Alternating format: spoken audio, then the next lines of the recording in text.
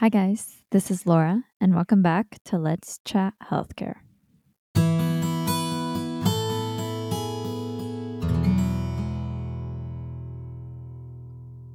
Hi, Rebecca. Thanks for joining me today. Laura, I'm so glad to be here with you. It's an honor. Well, I am so honored to have you on too because you are making such a huge impact in the nursing field, and we are us all are so thankful for everything that you do. So thank you. Well, I appreciate that. But, it's honestly the nurses at the bedside right now who are holding healthcare together. So I just want to thank you for taking the courage to have a podcast as a nurse by the bedside. And to all day long, we are going to be here to support you because it is your voice that needs to be heard. So really looking forward to this discussion. Me too. I'm really excited about it. Do you think that you could start with kind of an introduction about yourself, where you come from, and kind of where you're at in the nursing world? Yeah, so Rebecca Love. Currently serve as the Chief Clinical Officer of IntelliCare, which is one of the largest workforce management solutions for per diem staff across long-term care. So I oversee a 50,000 nursing workforce, nursing and CNA workforce across 29 states, across probably 5,000 different fields, facilities in long-term care. So that's my day job, right?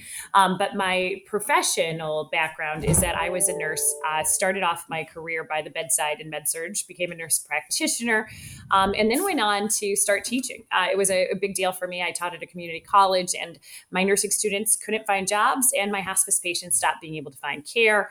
And that was the moment when I started my first company. I started a job board called hirenurses.com with my mom's nursing retirement, and was on the verge of shutting that down, on closing that business up because I had no idea how to make money, right? Nobody talks to us as nurses about making money. Mm-hmm. And that's when a friend of mine told me to go to a hackathon, and that hackathon changed my life. A hackathon was that 3-day event. People come together, pose problems, form solutions. And I learned I did a TED talk on this, so I'm not going to repeat the story on it, but literally that event was pivotal to me to teach me about innovation and entrepreneurship and the desire that if nurses could innovate around problems, they could solve real major issues that we were facing by the bedside. So in that situation, I wanted to run a hackathon for nurses, found a school of nursing at Northeastern University. The dean at the time was Dr. Hanrahan, told her my story about this hackathon. She said, Rebecca, next summer we're going to run a convention on innovation and entrepreneurship. Why don't you run a hackathon? And I said, well, I've been to a hackathon. Sure, I'll run a hackathon. And at this time, you got to think about it. Nobody talked about nurses as innovators or as entrepreneurs. There was no research on it. Nobody knew if anybody was going to come. I joined a team of volunteers, and for a year, we built to that event. And she called me 2 weeks before the event was sold out. Every single hospital was sending nurses. And the next thing I know, she asked me to become the director of the first nurse innovation and entrepreneurship program in the country. So we ended up managing that, building that out into a whole program. And then we spun it out into a national nonprofit and called Sanciel, and that's where we sit today. That's awesome. And what I really like about what you said is that you're trying to connect that nursing with the entrepreneurial side, because I feel like that's something that a lot of nurses don't have and aren't taught, and like they don't know how to express that. And I think that that's a really big thing that's kind of showing right now is we have all these things we want to say, we have all these things we want to do, but how do we communicate that? How do we become part of the conversation, like you're saying? You're absolutely right. And honestly, even I, in the executive role that I sit, I find that I sometimes even struggle to express what I'm trying to say as a nurse to the business means. Nobody ever taught us in nursing school strategy or business or finance. And that has set us back as a profession because the truth is this is the business of healthcare. So we were taught a lot to talk about, I think, I feel, I believe. But when you bring that forward, and then also when we're often taught in extremes, right? Like we're sort of saying, well, this person's going to die if we don't do this, or this person's going to live because we did this. We were taught to speak to extremes all the time. And because the reality is what we face in front of us, we're always the extremes. But when you're trying to move the direction of a business, the extremes are not what drives you. across Mm-hmm. the bow. What drives you is the impact to the day-to-day quality or improvement or day-to-day metrics that are going to keep those doors open or the business functioning that you need to manage. And we're not Mm-hmm. taught any of that way of thinking or that way to engage and make an effective argument to address the changes that we want to see by the bedside that translate up to the C-suites within our organizations. And I think that's why we're seeing this incredible amount of discontentment in the I nursing. was just going to say that. Yeah. You guys are seeing it. And I mean, California was the only state that's ever passed nurse to patient ratios in the entire country. But you're seeing NNU, the National Nurses United, which just became the largest nursing association in the country when New York State just decided to join with NNU, which, is a really interesting movement that nurses are moving towards unionization to feel like they have representation and being heard in our healthcare systems. And they strongly, the front line is looking for somebody to hear them and represent them. And I'm not sure that that's going to change unless we really start giving nurses the tool to express themselves and understand how to speak to the business side of healthcare. And how do you think we can do that? Does that include like nursing school, including those classes? I think that also includes involving nurses in those conversations. And I think exactly what you're saying, this not being part of those conversations is leading to this not sustainable type of profession for us. And that is what's leading to the frustration. And hopefully that frustration will lead for good and will lead to change and will lead to involvement. But I think that another big issue is that because we're not part of those conversations now, bridging that gap to become part of them is pretty difficult sometimes, I think, even for like a bedside nurse trying to put themselves in those conversations. Sometimes there can be like a fear of retaliation because like we're viewed as like replaceable or like, oh, I'll just hire a travel nurse or another nurse instead. So I think that that is a really big jump for the nursing profession. And yeah, how do we do that? Like how do we that's a big question. Sorry. No, and but you really said it really well. And let me just give some statistics, so because I think it helps set up the stage. So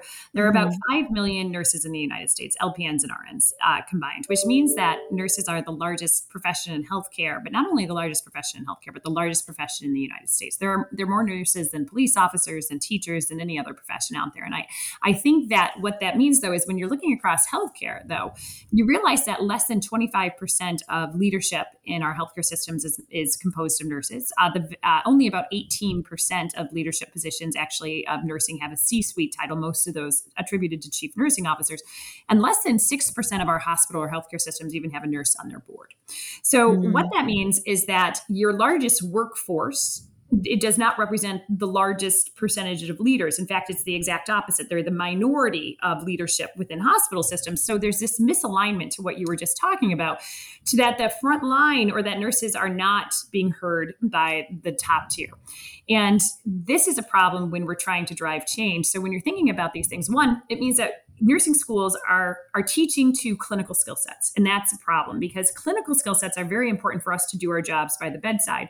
But that's where we've been kept, right? We have not been given these skill sets that are required to grow up in leadership. So either we start teaching them in nursing school or we start teaching leadership programs and development in nursing places of employment to upskill and start developing. How do you become a manager into a director, into an ACNO, to a CNO position? Mhm. And but putting that ideas of finance and business and operations behind them so that they can do these things. The truth is and just one thing, if there's nurses that are listening saying, well, I don't have time to spend 10 years in a hospital to try to figure this out and grow my career cadre, Rebecca, what it would be the moonshot for me personally. And I think the degree that is unstoppable for nurses today that we need many more of is a RN, a BSN alongside an MBA. I think an Mhm. MBA degree is the only degree that I have seen truly break that glass ceiling for nurses within the healthcare setting, and it gives them that skill set to speak to business. I don't have an MBA, and I have to tell you, every day I wish that I did, because it is just, I've been told by people, it's sort of an analogy of sometimes people from the north think people from the south, by the way they talk, don't sound very smart, but we know they're absolutely brilliant. And I've been told by people in business, nurses talk, but they don't really speak our language, so they don't seem really smart. But we know that they Mhm. are. We just don't understand what they do. So we as nurses, nobody's going to teach it to us right now because nursing schools are going to say we're too busy teaching to the NCLEX. And we could argue that all day long that the NCLEX is antiquated and it's teaching the wrong side. We know we're graduating nursing students not ready for the workforce. That's why 70% of new grads have left the bedside since May 2021, and 50% of it, the new nursing grads were leaving within 2 years of practice, even before COVID. So we know we're failing in the environments we have. But if I was going to tell a nurse today, what you need to do, go out and get an MBA, because it is one of those things that if you want to have a leadership track, if you want to be able to express yourself in ways that people other than nurses are going to understand, even doctors don't understand us, the reality is we need to start speaking the language, because we put ourselves into a box of nursing diagnosis, nursing treatment plans that nobody else understands besides ourselves. And we need to change that. That's a really great point. I think that just starting to learn the language of the people that we're trying to associate with is a really great place to get to. And I think that I mean, I when they talk about graduate schools and what you can do with your degree in nursing school, an MBA is never mentioned. I don't think that it ever even was told, or even the word was even said by any of my professors. So I No, think that's because a really we're great not point. supposed to think about money or finance, Mhm. right? Like money is a bad thing. Don't talk to nurses about money. Like it's the man behind the curtain, right? Like we're supposed to Mhm. do our jobs because we love what we do and we're very empathetic and we're caring and we're compassionate. And the reality is we do our job because we want to make people better. That doesn't mean that we do our jobs and should not have the knowledge of what this business is, because Mhm. that's what we've been kept in. And in all honesty, that ties back to history, where nurses were rolled into room rates, kept away from the history, or kept put as a cost center to healthcare systems. Because in the 1930s, they tried to keep nurses as far away from the money as possible when they were creating insurance, and reimbursement models were created for physicians, but they rolled nurses into room rates because they looked to hotels and they said, oh, maids are rolled into hotel models, into room rates. Let's just roll nursing into it. And they removed nursing services from a reimbursable model in healthcare, and sort of decreased and diminished the impact that nurses had for the last 100 years. That's a whole nother topic that I talk about a lot, but it is absolutely fundamentally, we've kept this model because in nursing school, nobody ever talks to us about the money, but that's largely because it was to keep nurses away from understanding the finances of the business of healthcare, which has kept our profession in the disempowered position that we are, that has constantly put us on the wrong side of the ledger in any healthcare system. I was just reading an article actually about that, about how Medicare and Medi-Cal, how they reimburse. And it's still the same, like you were talking about, how it's joined in the nursing role is joined into the room rate. And I wonder if it is like a lasting effect of how nursing used to be more of a, I don't know how to explain it, but more of a, Entrepreneurial, independent practice. They build for yes. their own services. Actually, in the But I 1920s, do think, that's oh, it. go ahead. Oh, just in the 1920s, what most people don't realize is that nursing as a profession, women got the right to vote. Nursing became the largest economic vehicle for women to establish financial independence in the United States. Hmm. Nurses in the 1920s ran their own practices. Private duty nurses would be hired by private families to come into the hospitals and deliver care. They would be issued two bills: nursing services, hospital services. Hospitals in the 1930s started to see nurses as economic competition, started to employ nurses directly. Then, when they created the reimbursement models to keep nurses away from this, they started to take nursing services out of their bills. That's when insurance came along and they said, you know what? Roll them into room rates, keep them away, we'll reimburse for doctors. And that policy has stayed place for 100 years. But to your point, nursing in the United States in the 1920s and even prior to that was very much entrepreneurial, had their own practices, billed for their services. And actually, we're seeing some of these models come back. One of the examples is Navi Nurse, who two nurses out of Arizona have set up their own concierge practice where they bill private clients, don't take insurance, and pay their nurses based on hourly rates. We as nurses would be shocked that our services demand and people are willing to pay for. But it is, I think we're going to start seeing some of these models reestablished, but it's absolutely brilliant. Do you think it would be a good place to be for nursing to be like the MD role in the hospital where they're employed by a third party and then the hospital contracts with them? Do you think like that would be a good idea for the nursing profession or no? Well, you know what? Honestly, I mean, I do. I personally do, because here's the thing. CRNAs, it works for them. And it definitely works for physicians, right? physicians know their value. They negotiate what they're going to pay. Where nurses right now are based into a capitated payment model into healthcare systems. After 20, we know we get step raises based on every step we do. At 20 years, we'll never make any more money. And the truth Mm-hmm. is, it's because we're on that cost side of the house. We're on the wrong side of the ledger. More nurses equal more cost without associated revenue for hospital systems. And because of that, they define our value. And Mm-hmm. we know that CRNAs pulled themselves out, did the same things as physicians, and have been very successful within their models, recontracting back into the hospitals. I don't think it will really ever happen, unfortunately, because I think nurses are adverse to some of this risk. But I can tell you, there are a couple of rock star nurses out there who have done this, right? There are nurses, and I'm blanking on the one that I'm thinking out of New Hampshire. She was an ER nurse. She went back, made her own W 2 company, and started licensing herself back to the emergency room in New Hampshire. And then she got her friends to come work for her, and they started licensing themselves back to the hospital. And Karen O'Donnell is her name. You should look her up. She is a rock star on doing this. And the truth is that in specialties, especially ICU, maternity, ER, nurses could definitely pull themselves out and license their service back. We have staffing companies that do this, right? But there's the middleman. And the truth is that nurses really could do this themselves. Which is interesting because it's kind of happening with travel nurses, how they have that third party like you're talking about. So I don't know, maybe that might be a solution. They do. I And don't as you know. saw, right? Like, but it was the only area ever that healthcare went to try to regulate and cap pay, right? They want to cap nursing, travel nurse pay, right? And why did they want to do that? Was to break that ability of that workforce from being able to effectively negotiate what the market would pay for those services, right? They're saying, wait, it's too expensive. We're willing to pay it, but it's too expensive. But that was when we started to really realize, as nurses, clearly we're worth more. Clearly we Yeah. are worth more. You're Yeah. willing to pay these nurses $200 an hour, but you're paying me 40. Clearly there's an ability to pay more for the services that I have value, but you've kept it down. So the greatest thing about travel nursing during COVID is it caused the real first time significant wage increases of nurses in decades. The average increase of salary of a nurse's salary between 2010 and 2018 only increased by 1.6% per year. That's what an average nurse would receive on this. During COVID, and during this year following, have finally been the largest increases of nursing salaries, largely due to, and I don't represent travel nurses, largely due to the impact that travel nurses had in the country. And to be very honest, there's only 25,000 travel nurses in the United States. They don't even they represent less than 1%. But just them stepping away from the bedside and doing this had a tremendous impact on finally being able to increase salaries for nurses across the board.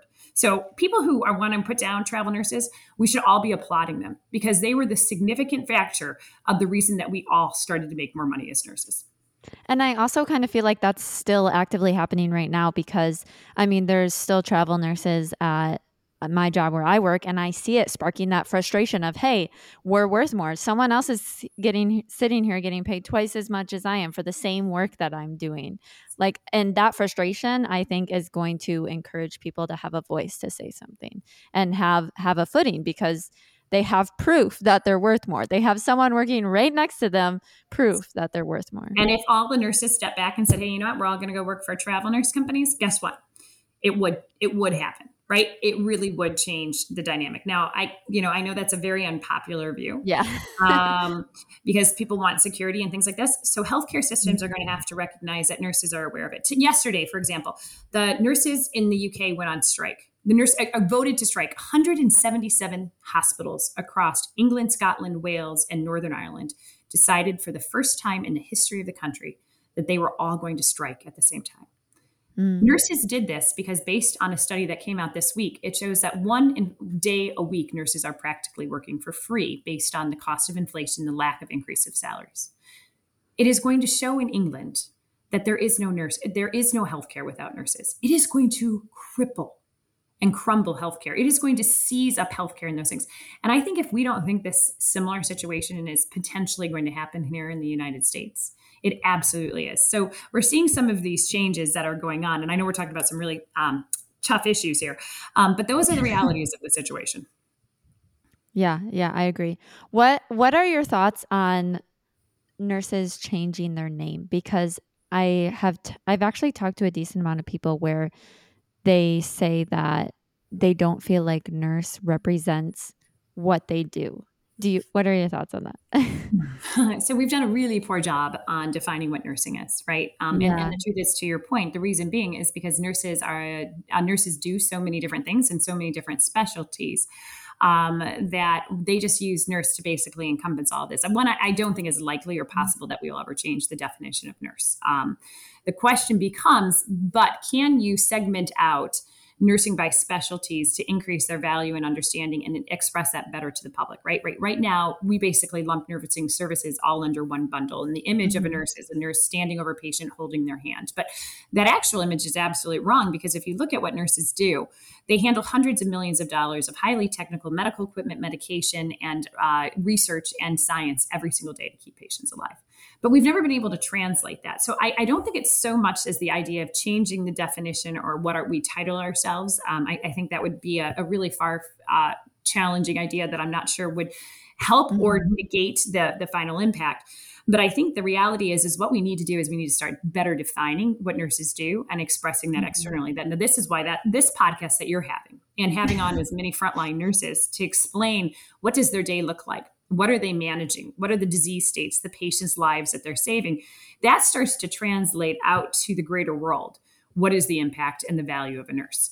Mhm. So I wouldn't say we should change the name. I think we just have to start saying we're more than just a nurse, and we have to start saying what we actually do, and that is really hard to quantify because we've It been is put so in hard, yeah. tasks, and we're going to do it.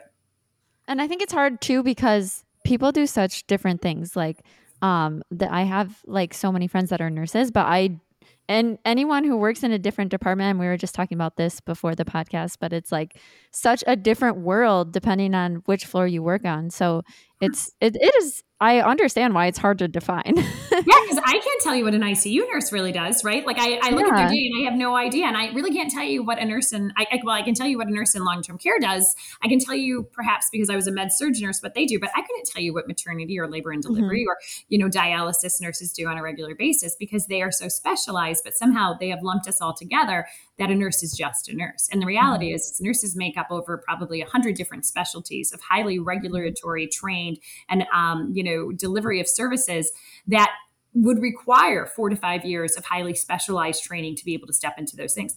Today, you could not take a person off the street and have them step into a hospital and operate as a nurse. In fact, I would argue you couldn't take hospital administrators and put them into the role of the nurse and be able to do this. I don't think you could take a lot of doctors and have them step into the role of the nurse and do that. And we saw that clearly during COVID when doctors were trying to step into the role of ICU nurses and they had no idea how to program pumps or manage vents or manage oxygen. These things are clear that nurses are highly trained and skilled specialists in the areas of medicine and technology, but are not quantified or valued as such.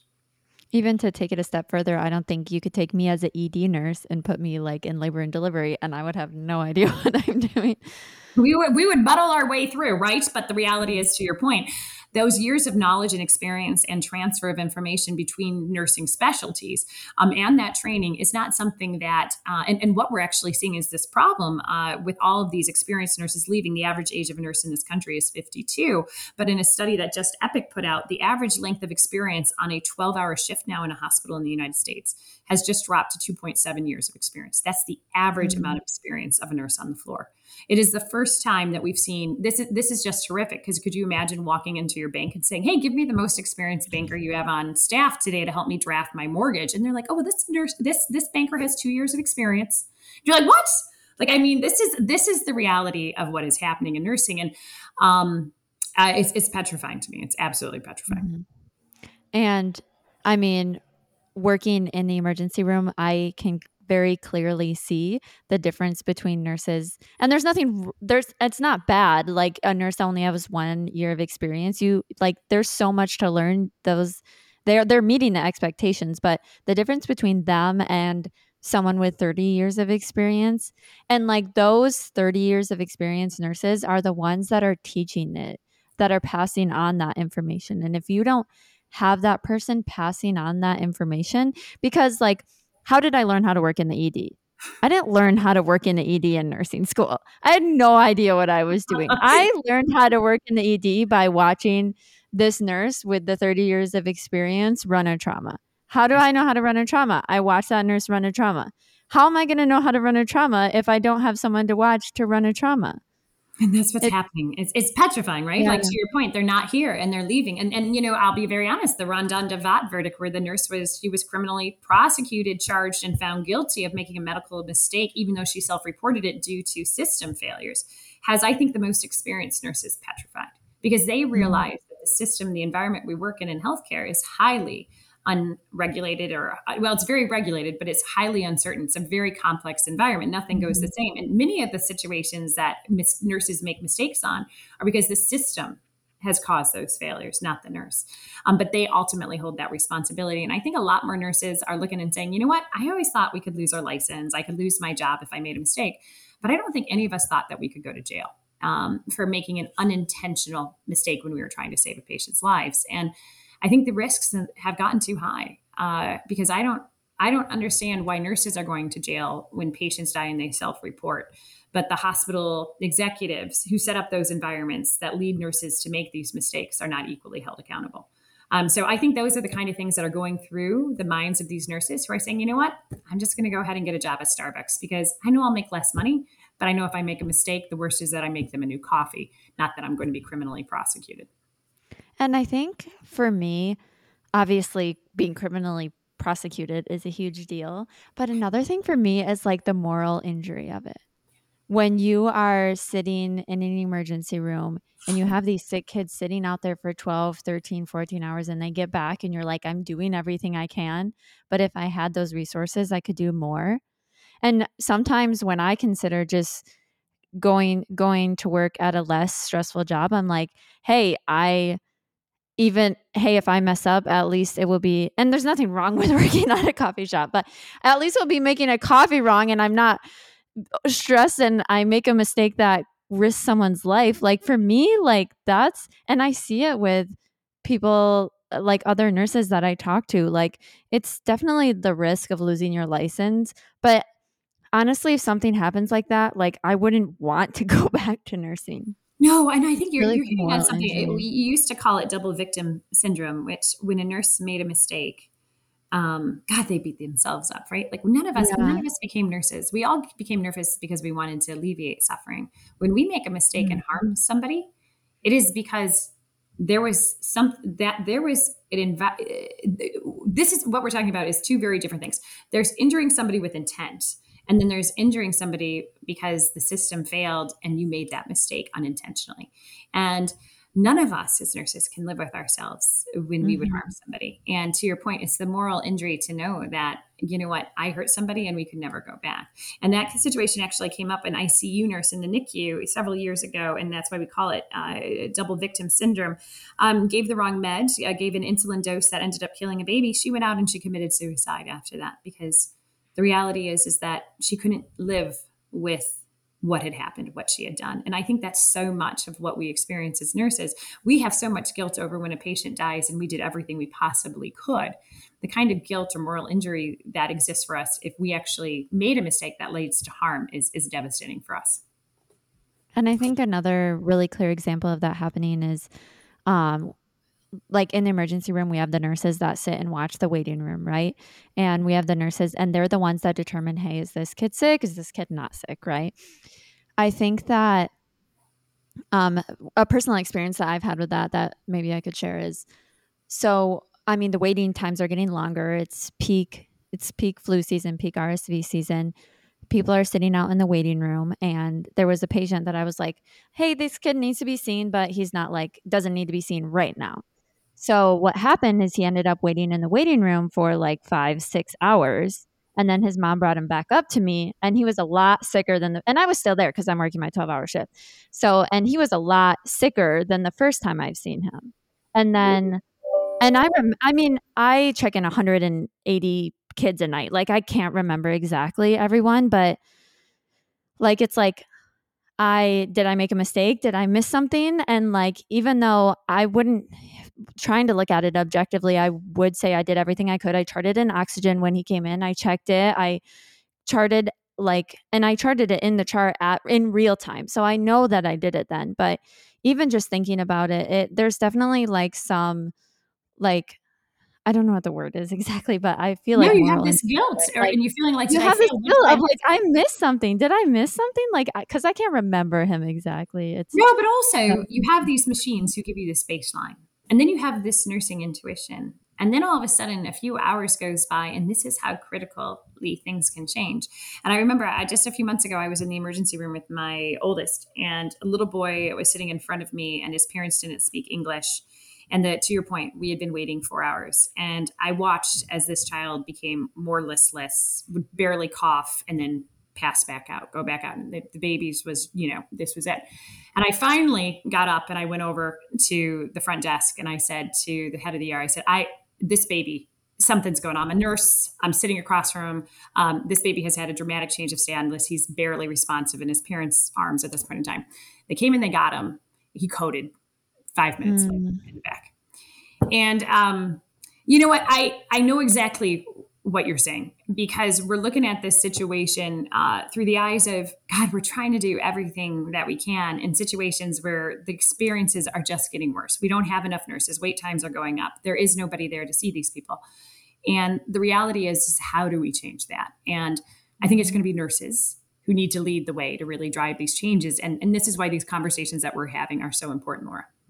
Yeah, I agree. And thank you so much for everything that you are doing for the nursing profession. We are so thankful for you that you are putting voices out there and encouraging people to put their voices out there. And I have a lot of optimism after our conversations and meeting people like you. So thank you. Laura, I'm telling you, like, this gives me hope. Your conversations, we need more bedside nurses out there talking. There's a lot of administrators and executives out there talking about the nursing workforce. But the truth is we need to hear from the nurses on the front line. And I'm going to leave you with one final study, which was called the Woodhull Study. And it was done by the editor of the USA Today in 1998, who wanted to study why nurses were not quoted more in the news when they found that they were germane or central to the story, right? And at that time, they found that only 4% of nurses were ever cited by the media. This study was repeated in 2018 under Barbara Glickstein. And what they found is not only had we not grown in terms of media quotes or citations or speaking on our behalf, but the number of stories actually decreased by half. So nurses are not, in 2018 were cited in news stories less than 2% of the time.